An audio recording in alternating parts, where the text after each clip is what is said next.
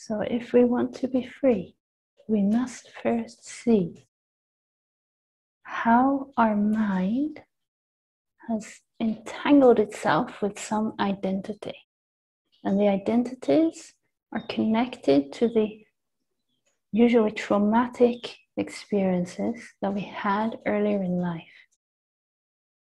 Sometimes it develops a more positively oriented identity connected with feeling superior or something like that. So the mind, if we have a lot of financial abundance or fame, then the mind entangles itself with that life experience. It develops a sense of superiority, a sense of self, an inflated sense of me. This is me, this is who I am. And then it speaks about it all the time. It always wants to speak about its story to reinforce itself, to make itself stronger. Oh, did I tell you I'm buying my 6th car? It's another Ferrari. Did I tell you about my 3rd beach house? Did I tell you about my friend Oprah Winfrey? It behaves like this.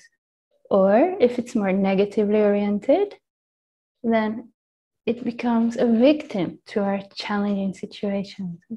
And this happened to me, and now I can't heal this experience. Negative polarity, positive polarity, but it's the same ego mind.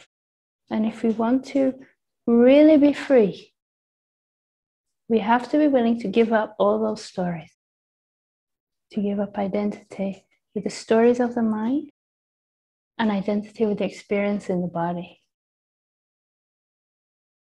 And only those with the willingness to truly surrender, to truly give it all up, to truly let go, will know freedom.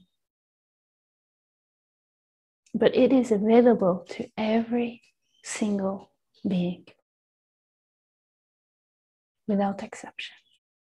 And it's available right now, not when the trauma is healed, not when I'm in the retreat center, right now, with your willingness to surrender and your willingness to give up those stories.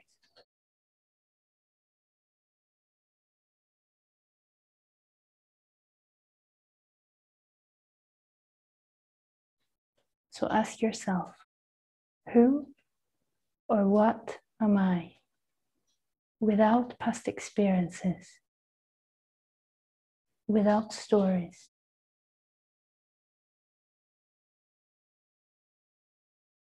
And without defining experiences in the body as me.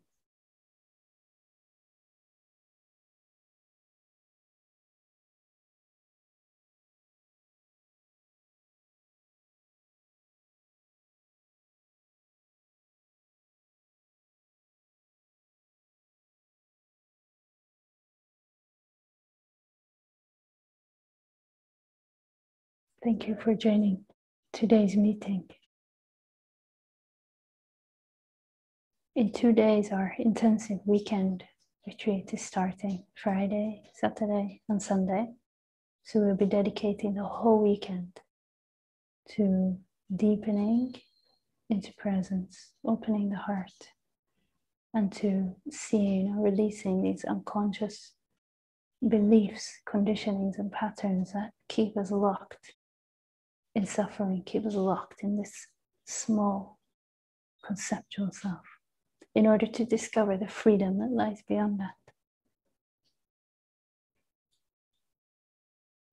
So I look forward to seeing you there if you'd like to join. And if not, I see you next week. Much, much love.